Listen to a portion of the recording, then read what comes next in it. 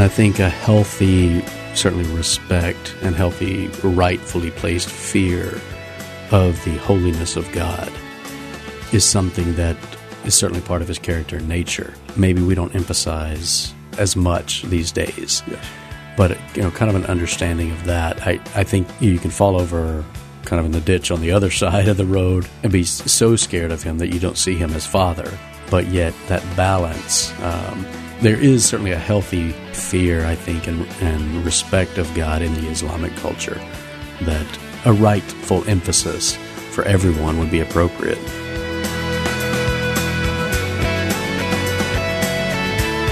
Hi, and welcome to this edition of Mid-South Viewpoint. I'm Byron Tyler. Today we welcome the Finchers in the studio. Dr. Tim and Nino Fincher are here. Finchers, welcome to Memphis. Welcome to Mid-South Viewpoint. We have a mutual friend, Ronnie Stevens. Now, how do you guys know Ronnie? Oh, well, I guess I have to leave that to We're just Nino. really lucky, I guess. Yeah, it's a pleasure to be here. Ronnie, thanks for having us. He came to Dallas Seminary when I was there, and we did a worship and praise event, and he really enjoyed it and invited me to come to Memphis at the time to speak at his church retreat. We became friends from there. So, are you musically inclined? No. I like music, Okay. but I spoke at the women's retreat. For some reason, I was thinking there was a solo involved. Yeah, no. Tim's the soloist, right? Yeah, he's the one who sings. Careful. And plays. Yeah. That'll definitely drop your ratings. Well, Tim, just a stone's throw away, you went to the University of Arkansas. Go Hogs, right? Absolutely. Yeah, I had the chance to grow up in Pine Bluff, Arkansas, so not far at all, a couple hours from here, and then study at the University of Arkansas, and then medical school at in Little Rock, University of Arkansas, Medical Sciences. And then somewhere in there, the Lord just kind of put on my heart to study Scripture a little more deeply, and had an opportunity to take a year and just study it at Dallas Seminary. Was that the meeting place? That is It correct. was. Was it love at first sight? Maybe She's like, yeah, for me, and I not for had her. to warm up just a little bit, but I eventually got there. It took a year, yeah. What did he do to woo you and convince you that he was the man for you? He was a very gracious young man, and he took care of the people that most people avoided at the seminary and did things very thoughtfully and like a true gentleman, and it was very impressive. You know, that's something that my wife's attracted to. And for me, anytime I serve somebody else, and especially somebody who can't help themselves. And really, as Christians, that's really the call in our life, isn't it? Jesus talked about the Good Samaritan. What an example of giving to someone in tragic times, troubled times. That's really where our heart should be. Tim? Yeah. Without question.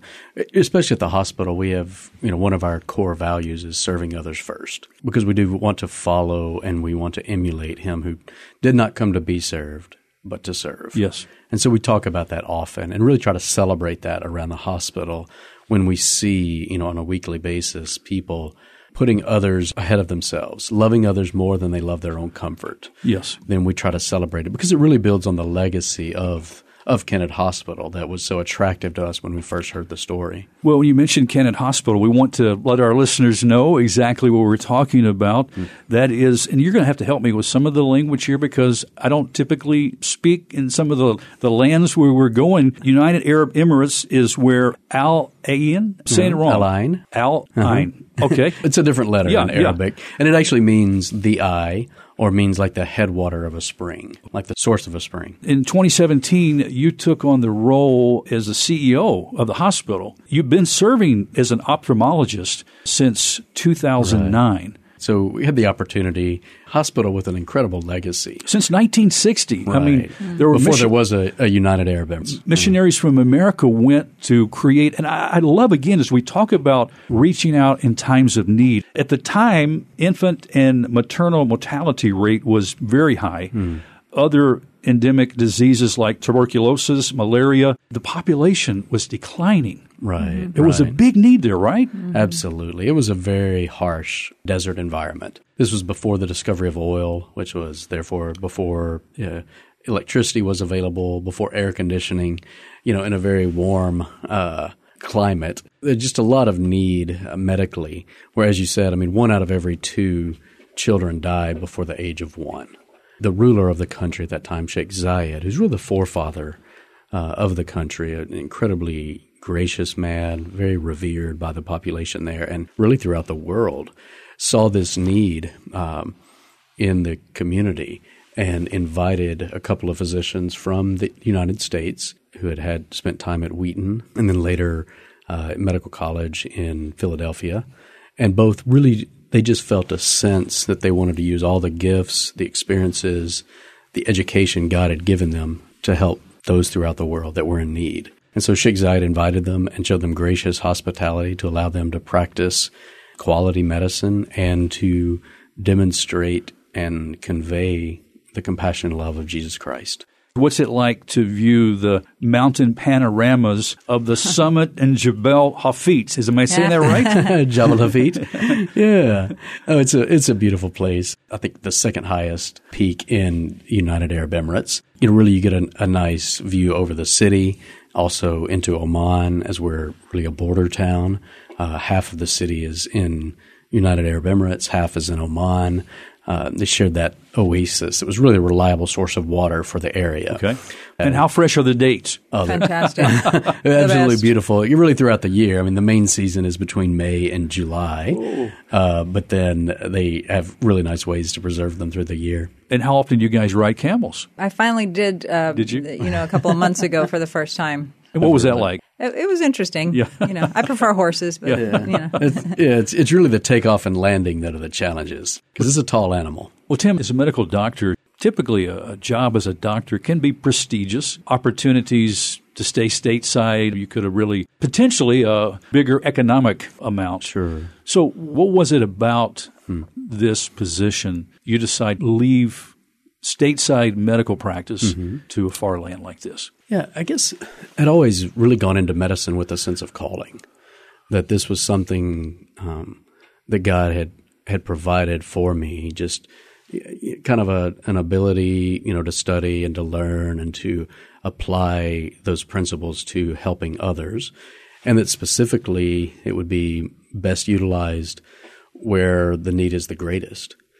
And so just building really on that legacy of the Kennedys, who pulled their ships up on the shore, left everything, and followed Christ.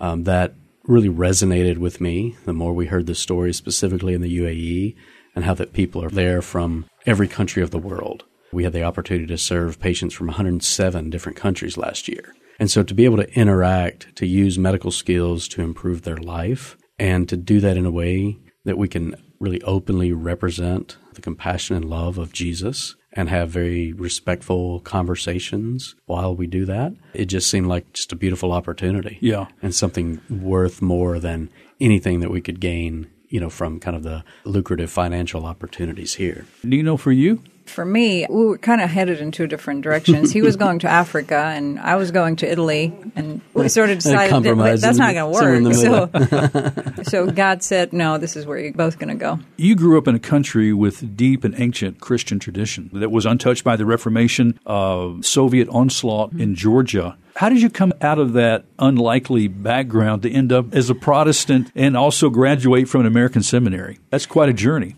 So I became a believer through the ministry of Campus Crusade, or Cru. At the time, they were called Campus Crusade for Christ. And I was asked to translate for them for one of the teams that was on our campus. At the end of that semester, to say thank you, they invited us to the first Bible Institute that opened in Russia that year. I think it was 89. It may have been later. Years aren't my strength. When I went there is where really God taught me about himself. Apologetics is what attracted me. So all the lectures were centered on apologetics. Also, while I was there, I met a couple who served with Dallas Seminary, and they sort of encouraged me to pursue it, and the rest is history. Way leads on to way. Day to day, you get up, you fix breakfast, or he fixes his own breakfast? She's gracious. She helps me. You're off to the office. Is it a 9 to 5, or what's the day look like for you? Yeah, more 5 to 9 than 9 to 5. But having the opportunity to serve as CEO, has been phenomenal. I mean, the first 6 months were incredibly difficult. It was January 2020, right before worldwide pandemic sets in. So it was quite a challenge, but God's been incredibly gracious. And at this point, we really have a good team that He's brought together to kind of help lead and guide the hospital and really help us focus on our original intent and calling of the hospital, which is to honor God by providing exceptional whole person health care with the compassion and love of Jesus Christ. And so really starting the day just with that focus in mind, I mean, how do we fulfill that purpose in all of our decisions, all of our meetings, all of our interactions, throughout the day? Can easily start with, because of the time difference, some calls, some discussions with friends back here, especially as we're trying to increase the visibility of the opportunity that God has given us, and connect with physicians, nurses, those in clinical medicine who really would love to have the opportunity to demonstrate the fullness of the love of Christ to friends and neighbors who have never seen an accurate representation of Him. I think it's also a good note. I've been to the website, and there's a place on the site for careers, and we'll give that site afterwards because there might be somebody listening with the medical expertise and might see something and connect because there are some opportunities, positions there, and I think that's a great thing. What about your expectations when you first arrived there? How have those expectations been met? What specific disappointments and maybe frustrations have you battled with? I think, certainly. I mean, you never really know exactly what to expect. I would say that the hospitality that we receive from some of the Emirati community, the Omani community, just friends and neighbors has been overwhelming. And that was just incredibly gracious. We've felt like we rarely meet strangers, especially because of the legacy of the hospital. Yes. If I mention working at the hospital, someone in their family would have been born there. Yes. The hospital would have contributed to their health in some manner.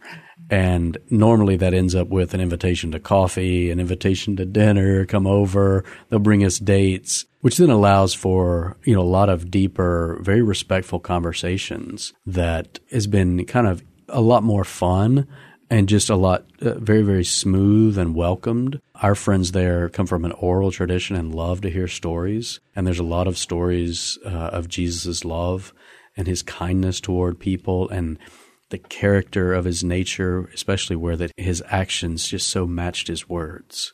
What He did was what He said. That integrity of character is a unique feature.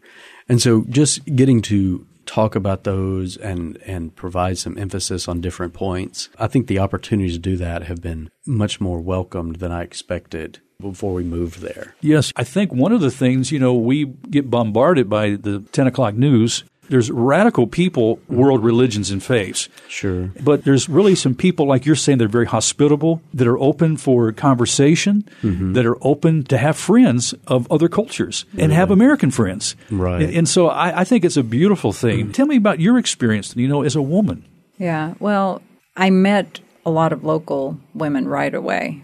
And, and anybody who's going to a foreign country, I always recommend that they make an effort, just meet the people who live there and who are natives, which makes a tremendous difference for being able to get comfortable, get used to the culture, ask questions of the people who actually know what they're talking about, instead of reading about it in books. And I have so many friends there that are just a part of my heart that I would love to know the Lord the way I know the Lord. They're precious, and they definitely made all the difference for me. Tell me about some of those occasions, times that you spend together. You might be invited to their house, or you go to their house? All the time. I mean, one of my first and longest friends there I met at a park.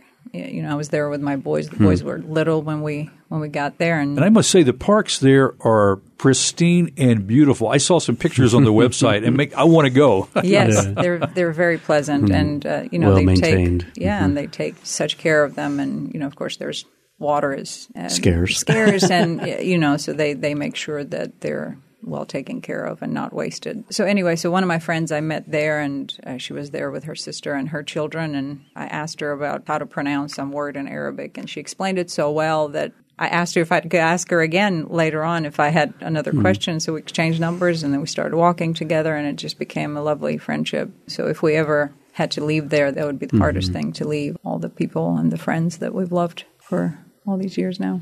What have you both learned about American culture by living outside of America and looking back at it from a distance? There is that initial culture shock, the reverse culture shock, what I call it, because I have lived outside of the U.S. and I remember coming back, going to a store and overwhelmed by all the products on the shelf. Back where I was, there was limited. I don't know if that's the same conditions where you are or not, but there are some differences. Sure. A couple, and these are more, comparisons with other places in the world, not necessarily UAE directly. Right. But, just the opportunities that God has blessed us with here. If people take advantage of those, with a sense of work ethic and initiative, what can actually be accomplished, and how that you can improve and enhance your life and that for those that you love, and that really by your effort and trusting God and moving forward, there's a huge opportunity. There's really few boundaries on that. Yeah.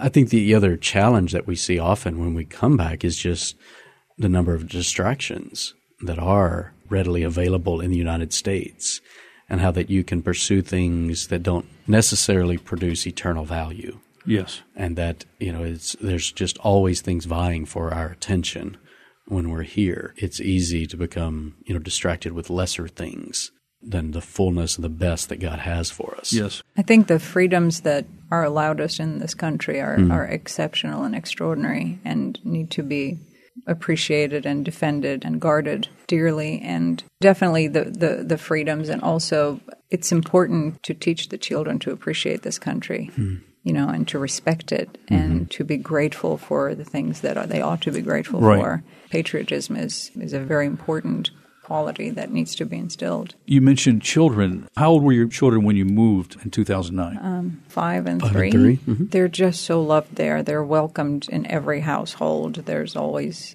people appreciate them. They want them to be a part of everything they do. And it was very easy in that sense. We've been blessed with the school that they attend. Many of the teachers really have a focus on them, desire that they learn and really love them, treat them like their own even.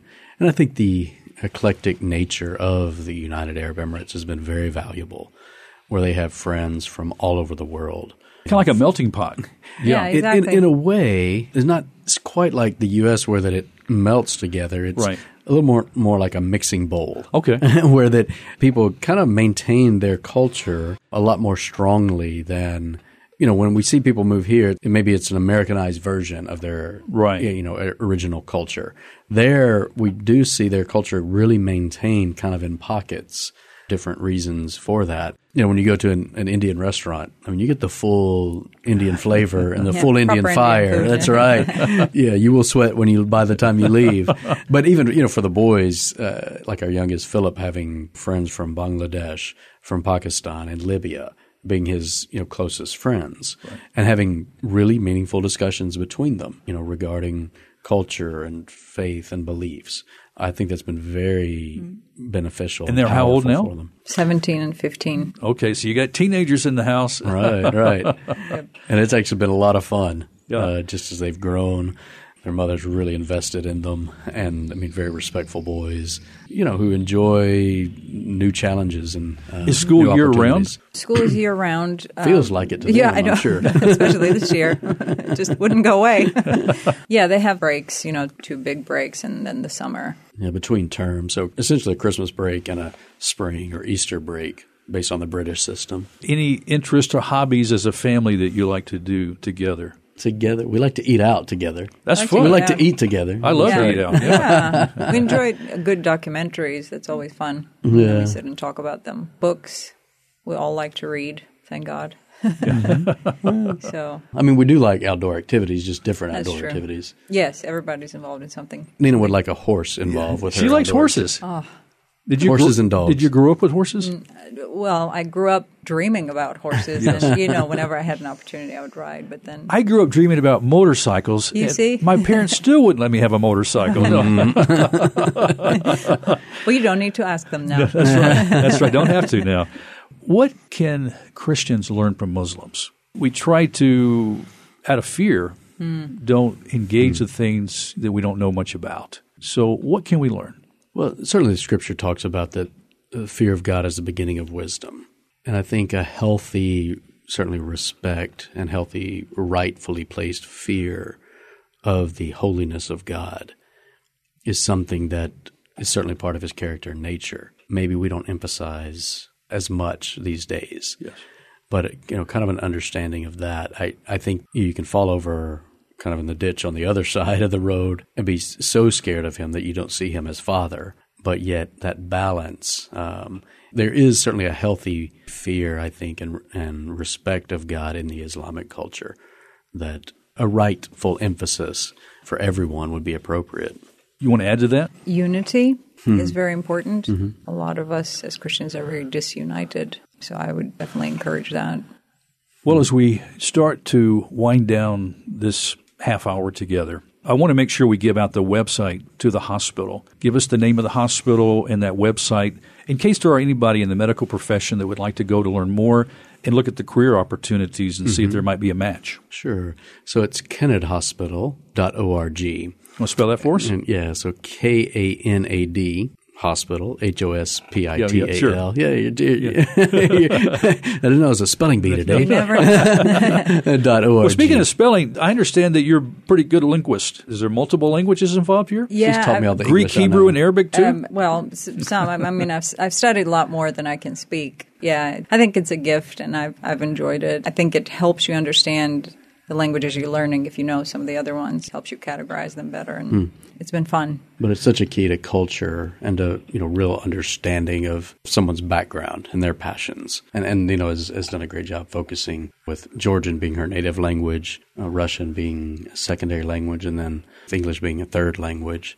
And then God's given her opportunities, as she says, to really study other languages and specifically Arabic. She wanted to go to Italy, so do you speak Italian? Yeah, Italian. I studied Japanese, all kinds of languages. Before we say goodbye, if you could press home only one message for American Christians, what would that be? I think that especially in our region of the world and our environment, people really do long to know the full love of God. Having opportunities to demonstrate that and then to explain the reason for the hope that's in us. I think there's just a uniqueness, obviously, of Christ, and there's a uniqueness of those who follow Christ when he shines through their heart that is incredibly attractive, that truly our friends are seeking for the fullness of that love from a loving Father. And so being very comfortable in just trying, demonstrating that without fear, knowing that true love is winsome and attractive. I think, as you look through the book of Acts and whole New Testament, you look at the church, the word that keeps coming over and over is boldly, and they were boldly proclaiming, and they were bold. A boldness would be so refreshing to see in Christians. Them being united about cultural issues and not just being swept up by the ideology or the idol of du jour, but rather focusing in what matters and presenting in within the cultural issues of the day. It's really being bold without being obnoxious, Right. That's so important. I mean, speaking the truth in love. Yes, Yeah. so critical. This has been great. Thank you for taking time to stop by and giving us a peek It's our pleasure. into your lives. Now, if folks want to learn more about what you do, if they ever come your way, want to stop by and say hi, Sure, is there an email address? Sure, I'd be happy to entertain questions. And we love having visitors get a glimpse of what God is doing in the region and just the hospitality that we experience. So feel free to email me at timothy.fincher@kennedhospital.org. Well, Finchers, thank you so much for sharing your hearts and story with us today. God bless you. Thank you for what you're doing for Christ's kingdom. Hope you have a wonderful R&R, I guess, while you're here stateside visiting family and friends. Thanks so much. Absolute pleasure. Thanks for being a gracious host. Well, friends, that's all the time we have on this edition of Mid-South Viewpoint. Thanks for stopping by. I'm Byron Tyler. We'll talk to you next time. Bye-bye.